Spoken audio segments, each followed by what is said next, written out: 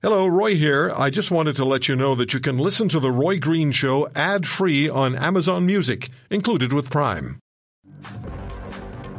Canadian Civil Liberties Association, now get this, and 14 other civil liberties groups are calling for a robust inquiry into why the Prime Minister, Justin Trudeau, introduced the Emergencies Act. The CCLA writes in part, and I quote, "The people of Canada deserve to hear from their officials about why they took the steps they did. They deserve accountability, and Canadians are owed the truth as to why their civil liberties were suspended." End quote. Cara Zwiebel is the Director of Fundamental Freedom for the Canadian Civil Liberties Association. Zwiebel, thank you very much. How are you? I'm good. Thanks for having me. Yeah, good to talk to you again.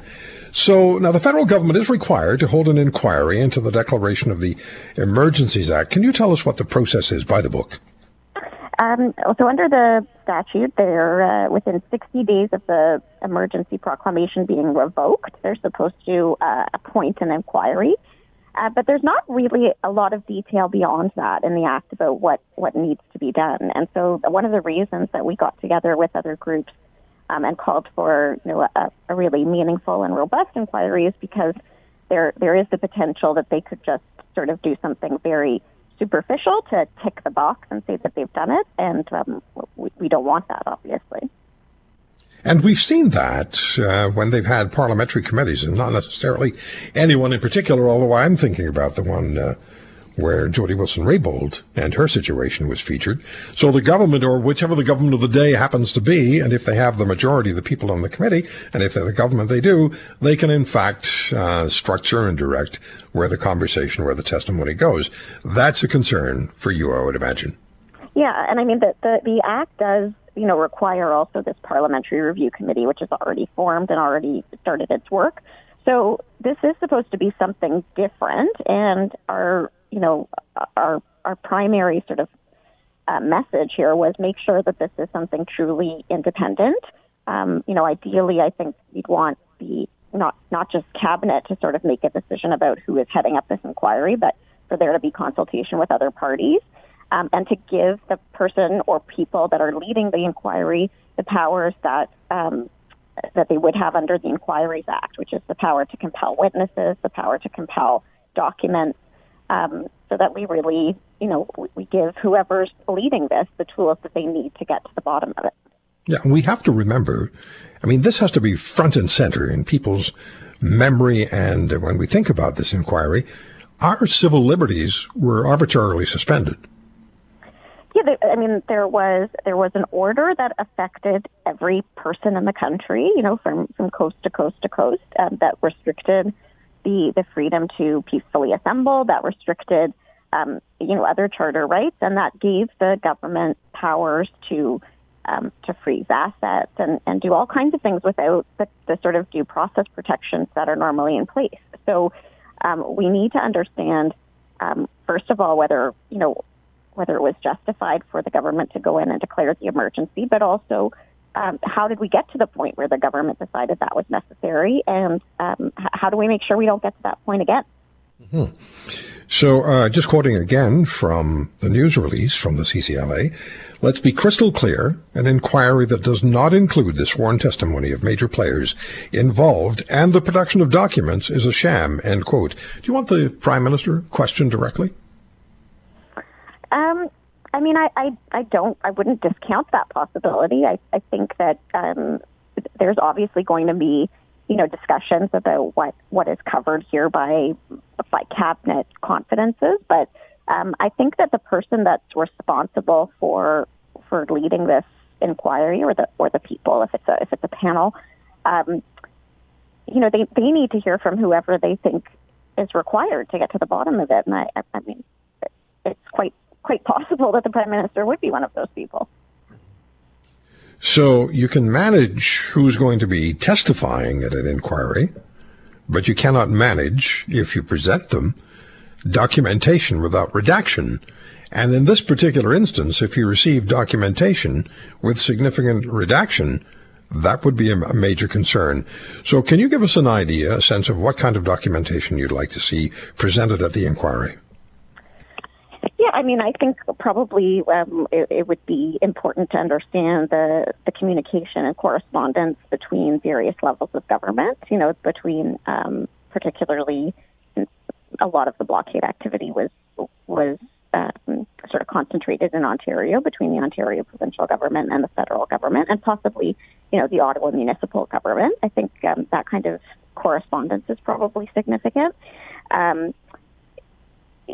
The government was required when they declared the emergency to put a justification forward to the House of Commons and Senate, and they did that. And I guess the question is there more? Is there something that wasn't included in those documents that would be relevant to see? So I think that those are some of the pieces that this inquiry would need to get to the bottom of.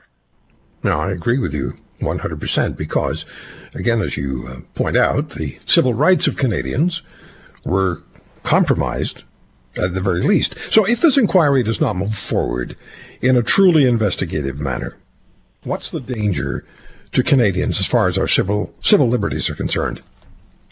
I mean, I think, first of all, if the cost of doing this doesn't seem sufficiently high to the government, then there is obviously a concern that they'll do it again, and that maybe they'll do it again without people may have different views about whether it was justified this time around.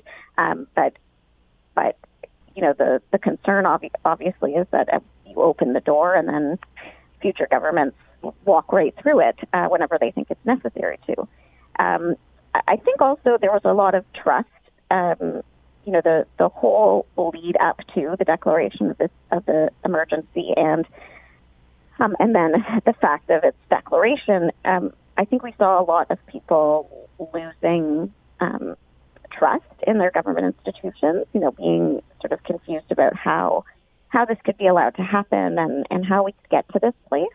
And I think the inquiry is an opportunity to try and rebuild some of that trust. And so I would hope that the government doesn't squander that opportunity. I think that, if we don't have a meaningful inquiry, then, some of the people that already feel pretty disaffected and, pretty sort of disillusioned about the state of things will become further entrenched. If we have something that does, that is truly transparent, that appears to be open and independent, I think there's a possibility at least of bringing people back to a place where they have some sense of trust in their government. They have the responsibility to provide the answers as to why they, in fact, put the Emergencies Act in place, activated it. Have you received any signals at all from the government about how much cooperation they're expected to or willing to provide? No, I mean, with the inquiry, we don't know anything about their plans. I think the deadline for them to appoint the inquiry is coming up fairly soon. So I would imagine there will be an announcement in the next week or two. But we don't have any information. I know that a separate piece of this is that the CCLA and a number of other groups have also initiated an application in federal court for judicial review of the decision to invoke the Emergencies Act. And so that's a different process, and one that we think is also very important. And in that case, the government has, at least so far, has tried to tell the court they'd like to schedule something to make an argument that it's moot. So basically that because the emergency is over, there isn't a need for this to be heard in court. And so far the court has said you can make those arguments when the case is heard. It's not an issue that they're going to hear in advance. And so they're telling the government, I think, prepare your case. This is a case that you are going to have to answer. Is there any way that our listeners can engage with the CCLA and the other organizations that are demanding a robust inquiry? Absolutely. You can certainly visit our website, ccla.org, and sign up to get updates. We, of course, we rely on donations, so that's always very welcome.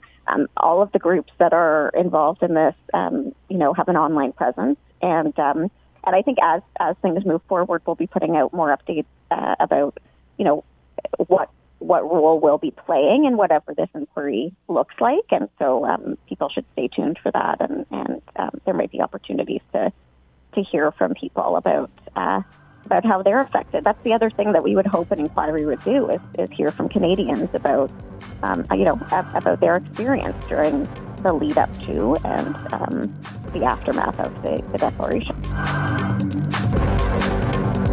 If you want to hear more, subscribe to The Roy Green Show on Apple Podcasts, Google Podcasts, Spotify, Stitcher, or wherever you find your favorites. And if you like what you hear, leave us a review and tell a friend. I'm Roy Green. Have a great weekend.